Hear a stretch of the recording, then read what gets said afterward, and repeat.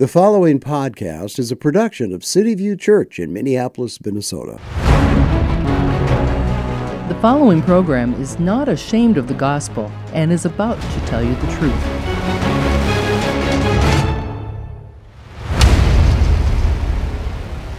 A fetus can have rights. I don't have a problem with that. You can believe life begins anytime that you would like. What matters is that you can't make people use their body to keep someone else alive. This is not ethical. You cannot give a right to a fetus that no other human has, which is the right to use someone else's body without express and ongoing consent. How you feel about abortion and whether you would have one is really irrelevant to this discussion. I'm 50 now, and I had my abortion when I was 18. I was pretty young. I was 21, and I was in a relationship that wasn't very serious, per se.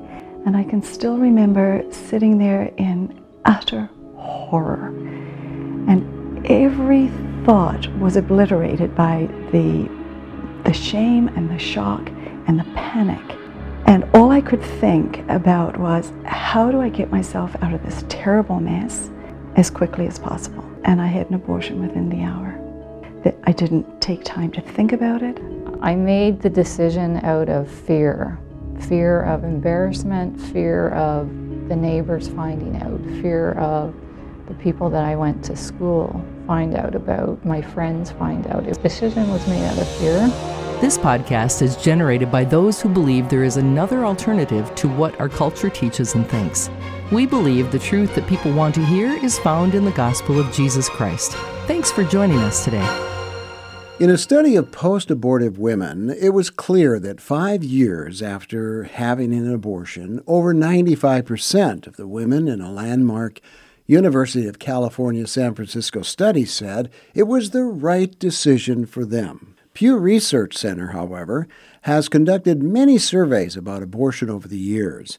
In a center survey, 62% of U.S. adults said that the practice should be legal in all or most cases, while 36% said it should be illegal in all or most cases. The CDC says there were 620,000 abortions nationally in 2020. However, Guttmacher's national total for 2020 was 930,000. That's a 1.5 increase. So even abortion reporting agencies have differing stats as to the number of abortions that happen each year in the United States. Another survey said that 7 in 10 women who have had abortions identify as Christians, according to a 2015 Lifeway research study sponsored by CareNet, a nonprofit organization supporting pregnancy centers across North America. The 70% of women who had had abortions self-identify as Christians include Catholics at 27%, Protestants 26%, non-denominational at 15%. What is interesting on these statistics is that 36% of Christian women who have had abortions regularly attend church. Pew Research also found that only 4% of churches preach on abortion, and then it's not repeated too often. I think the words that disturbed me the most in those statistics is these words: it was the right decision for them. Today on Thinking Out Loud, I will talk with a woman who'd had an abortion several years ago, and we'll ask that question: was it the right decision for you? However, before I begin to introduce Liz Tater to you, I want to set up this scenario of what brought this podcast about. Pastor Walt McFadden from City View Church in South Minneapolis preached a sermon and ended on making comments about how evil some of our institutions have become and cited the state of Minnesota on their aggressive abortion laws, granting abortions up to the time of birth. Following his remarks, our guest, Liz Tater, came to the pulpit and addressed the congregation by giving her testimony about her experience with abortion. So, Liz, I want to thank you for your boldness and your courage in that moment. I have to admit that I was encouraged by what you had to say. As you know, you are not alone, for the statistics, if they're correct, by Lifeway, 7 out of 10 Christian women have had abortions. So, Liz, here is the question. Was it the right decision for you? Absolutely not. That really, that floored me too when you read that stat. It points to how much the enemy is a deceiver and how much deception is around this of it being the right decision. And again, I'm going to touch on that later, but I would say all in all, it was definitely not the right decision. And even 10 years ago, I would have said that it wasn't. I knew in my heart of hearts because I had grew up in the church, walked away from the Lord, grew up in a very, very strong Christ community, and I walked away from the Lord when I was 18. I knew the truth. The truth was hidden in my heart. I was in a lot of denial, and I surrounded myself with people that quote unquote supported my decision in that. And so it kind of made me feel better and kind of covered up I would say, the pain of the decision and the pain of murder. And because it's outright murder, and it's grievous to the heart of God, and it's grievous to the woman too. It's very, very traumatic in all aspects. And I knew it wasn't the right decision at the time. It's interesting to me to hear that women say that it was the right decision, because I would say that I knew it didn't feel right. I would say that there was still, thank God that the truth was still hidden in me, but definitely was not the right decision. And I stick by that today. Well, I'm wondering, Liz, how you dealt with the idea that you knew it was wrong. You're using some pretty strong language. It's murder. So how do you wrestle with that inside of you 10 years later? Right. I was not who I am today. The Lord has completely changed me, and I have been on the road of true sanctification for many years now, for several years after that, when I came back to Christ in my early 20s. And I would say that pinpointing that the root of it was just complete selfishness. Mm-hmm. It was, I didn't want to face the embarrassment of people seeing me pregnant. I didn't want to face the questions. Me. I didn't want to deal with those things. And so I think why I'm able to, go through the healing process today and not necessarily be okay with it, with what happened, but to kind of just dissect, okay, what was Liz Royce, my maiden name at the time, what was Liz Royce thinking in 2012 when that happened? And I think, I wasn't really thinking. I was thinking the enemy had taken a hold of my mind at that point, but it was very much just based off of selfishness and what I felt like I needed to happen for my life right now, because I felt like I couldn't handle the repercussions of becoming pregnant, because I had gone to New Life Ministries, and I had gone there and I was ready to give the baby up for adoption. My plan wasn't even to keep the baby after I had given birth to it, but I just didn't want to. I was very selfish. I didn't want to have to deal with that. To get pregnant, have to deal with postpartum, have to deal with labor, have to lose friends, not be able to party anymore. So just that's how I kind of reason with it. Why I did it, but not, it's a little bit of an explanation, not an excuse. And so to know that was where kind of my heart and head was at the time. Mm-hmm. So I'm curious. Okay, so 10 years later, obviously your life has changed and the Lord made those changes in your life. Yet you stood up in front of 250 people and you just boldly proclaimed you had an abortion. It was the wrong decision, as you've been saying. So what made you do that? I mean, you wouldn't have to expose that to all your Christian friends, your pastor, and all of the elders of the church. Why did you do that? That's a good question. I actually was 3 years ago, before my son was born, was the first time that I publicly proclaimed my abortion in front of a church congregation. And the Holy Spirit really just moved on my heart. And he said, this is part of your healing, is for you to come up and say something. And you're going to notice how much of a release that you will have. And so originally, going back to that first time that I shared in front of, I was at a prayer room in Dallas, Texas, and I shared, and God totally moved on my heart. I was in tears. My friend was holding me, and I could just feel the beginning of that part of my heart healing with publicly sharing. And so it was kind of a way where the Lord is saying, like, hey, it's time for you to bring this to the light, even on the next level, because he's been showing me too that he wants to do some things with this, more than just tell some friends. For instance, this podcast is happening, and I think that the Lord wants to start some type of ministry. So I think the more exposure that this gets, the more that I am allowed to heal. But then now other women are allowed to heal. 2 women have already come to me from church and said the same thing has happened to them.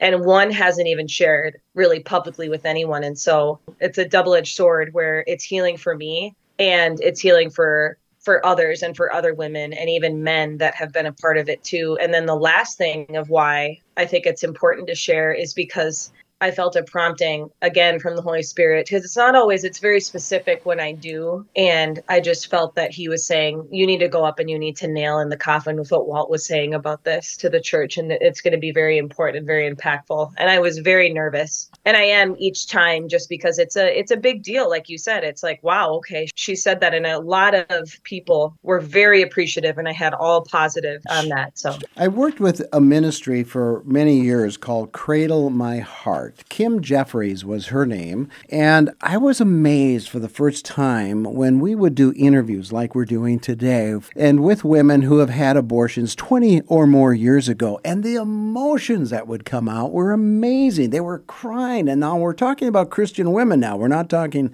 people who were not Christians, and I kept asking Kim, I said, why after so many years that there wasn't this grace and mercy that these women would have received? And she said, well, it's a very deep, deep thing, and it's not easily dealt with. So when you think about you being a Christian, you were a Christian or you were raised in a Christian home, let me put it that way, and Lifeway survey said that 7 out of 10 abortions were done by women who identified as Christians. What does that say to you? Honestly, I think it says to me, one, I think that there's been wounds in the family and voids in the women to have gone down that path. And then I think that there's just a ton of deception as far as the enemy blinding them to the reality of it, of the decision. And then I think also that a lot of people say that they're Christians and they're really not. I think that that's a huge part of that, is how many are really living, have taken up their cross and really have counted the cost of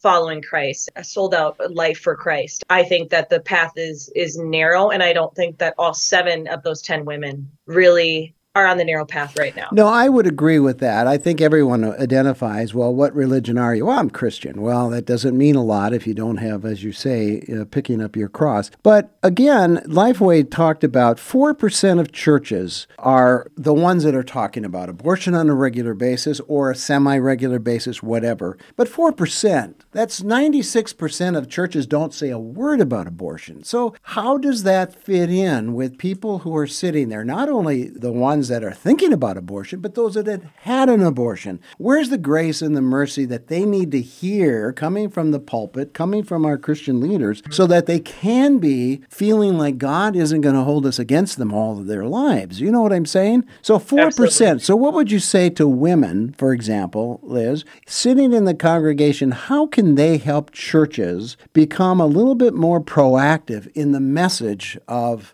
not having an abortion? What would you say to them? I think they need to speak up. And I think they need to go to the pastor and say something. And the reason why that this is not mentioned in church is because people are so fixated on this being a political topic. But that is not the root of this. Our battle is not against flesh and blood. And this is a very prime example of that this is something that is completely, it's a spiritual matter. And the Lord has spoken to me that where this is going to be primarily solved and where he's going to start to move is in prayer. It's not even really at the booths. The booths are important. And I think that they're so stuck on red and blue, and pastors are too. And especially here in the States, they don't want to offend anyone. They don't want to say anything. And so that's why I was just so proud and just pleased with Walt, and just wanted to come alongside and undergird that message with some support by going and speaking up. And so I think that if either they speak up in a tandem in support of their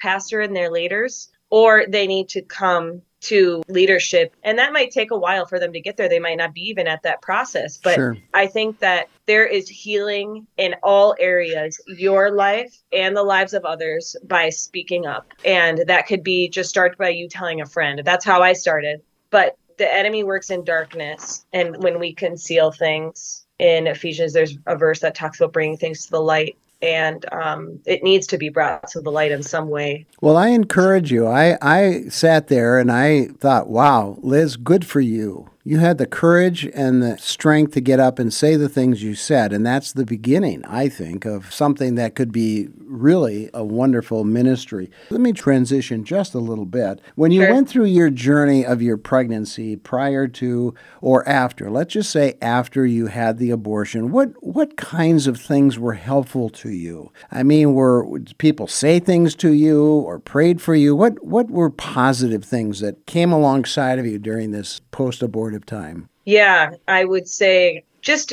reaffirming that it's not who I am, I was a completely different person then. And this is a constant reminder of the gospel, of how my sins are as far as the east is from the west and for completely forgotten. And this is something that any shame or guilt that is brought up in me, that is something that needs to be healed in me, that either the enemy's bringing up or just old thinking patterns. And just a lot of encouragement and reminders of, again, the gospel, who I am now, who I am today. And just knowing that when I was pregnant with Caleb, that 8-week mark, that's when I got the abortion in 2012. Just talking to my counselor and talking to people and knowing it's okay that you're feeling this again. It's okay that it feels like you're reliving your trauma.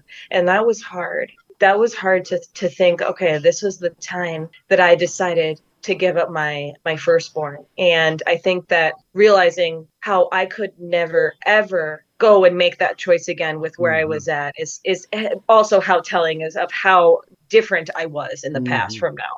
Well, I know that brokenness is one of those catalysts that do change us forever. And the beauty of brokenness is the fact that it's God's grace and His mercy that gives us the strength to go forward. And not to go forward with reminders of how bad something was, even though, we learn lessons from that. But every person in the Bible that you read were broken, and they used that brokenness in one way or another to do God's will. So I encourage you to continue to move forward. There's so many women out there that just cannot get over the mistake that they made. So if you had a room of women who were post-abortive, what would you say to them? How would you minister to them about the decision they made and where they are today? Well, first, I would share the gospel and say, is anyone here not saved? And this is how you can start to have peace. This is how you can start to, because it's just so beautiful, because it's nothing that we do right now. All of where I am today is all because of the blood of Christ, all because of His righteousness.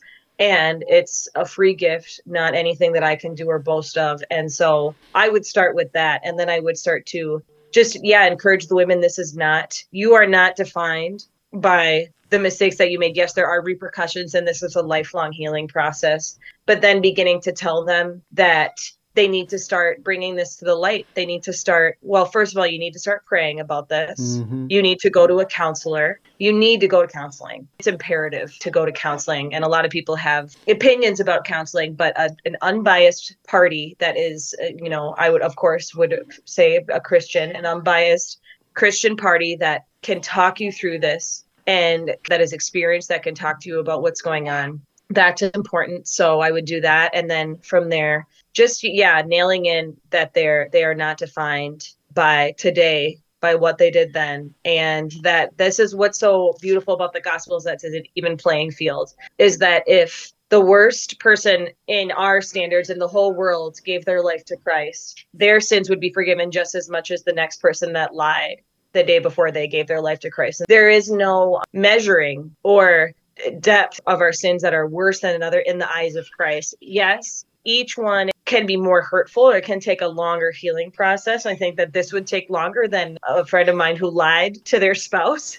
There's certain repercussions, but what's the standard? Are you good enough? But Christ makes it an even playing field. So that's what I think I would really focus on with them, and encourage them to pray and start to expose it and start to share with others.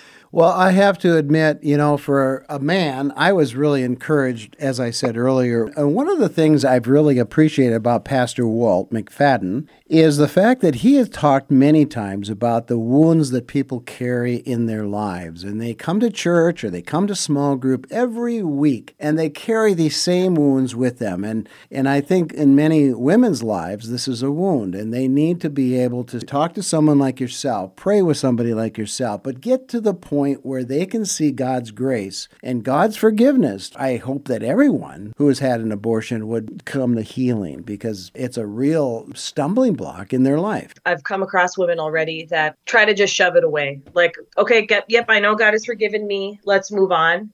Because it's hard with your wounds. I believe that the Lord has to kind of dig up the infection in order to bring healing. And to what extent that is, only God knows. But it needs to happen, especially with that one. And it's a hard one to visit, because most Christian women, I would say, they agree that abortion is murder. And so to come to terms with that decision, to have to go through healing, and that to have to go through maybe some seasons of guilt and shame and dealing with lies and confronting them with the truth, is a hard and painful process. People don't want to deal with their wounds. They would rather carry them than to get healed. And it festers. Time does not heal all. God moving in the wounds and digging them up is what heals all. And so I think that that's a worldly saying that really people say is like, if I just kind of shove this under the rug, it's going to go away. And so please just I would say to women and to others that have been through this, and just to helping others, again, number one is prayer, but encourage people to deal with this. This is something that you cannot shove under the rug. It has to be confronted.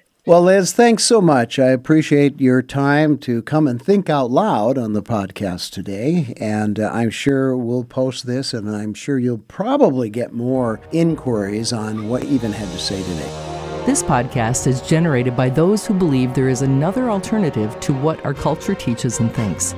We believe the truth that people want to hear is found in the gospel of Jesus Christ. Thanks for joining us today. So when we talk about abortion, we really want to think about who's involved. It's not just the baby. It's not just the loss of a child. Abortion is also negatively affecting women. Women suffer psychological, emotional, and spiritual effects of abortion, and sometimes even physical effects that often can last not just years, but decades. And she'll go through a lot of pain and anguish from this abortion, as well as family members around her who may also suffer the loss of their grandchild, a sibling, or niece or nephew. For people who have suffered from abortion, there's absolutely a path toward hope and healing from the abortion. There are many, many people out there who will recognize your loss and help you to heal. Eventually, you may be called to actually share the story with others. And this can be an incredibly powerful witness to not only the life of the child that you've lost, but also a way of sharing the hope that you now have. The Bible is true, and it says if we confess our sins, He is faithful and just to forgive us our sins and to cleanse us from all unrighteousness, 1 John 1:9. I would encourage a woman still having continuing guilt about past mistaken decision to have an abortion, to believe that verse. Have you confessed that sin to God? Acknowledge that it was wrong. His word says He is faithful to forgive you your sins. And it's a matter of just trusting Him now that He has forgiven your sin. And there's no doubt sadness and regret. But the Bible says, as far as the east is from the west, so far does He remove our transgressions from us. He forgives our sins and we go on. It probably is true that in many cases, a woman who has had an abortion will feel more deeply the sorrow that others feel. Paul says in 2 Corinthians 1, Blessed be the God and Father of our Lord Jesus Christ, who comforts us in all our affliction, that we may be able to comfort those in any affliction with the comfort with which we have been comforted by God. And so I would encourage a woman in that position to rest in God's forgiveness for the wrong that was done. And also perhaps pray that she may have opportunity to talk to others who have a similar situation and be able to encourage them and perhaps pray for them to rest in and be thankful for God's complete and total forgiveness. I want to thank Liz Tater for coming today and telling her story. Appreciate her time and her honesty and her candor on the issue of abortion in her life. This is Thinking Out Loud. Pastor Walt McFadden will be back next time for another Thinking Out Loud conversation. Thanks for joining us. We hope you enjoyed the podcast today, and please let us know your thoughts on our topic. We want to hear your feedback and your concerns as you think out loud. Please visit us at cvcmpls.org. That's cvcmpls.org.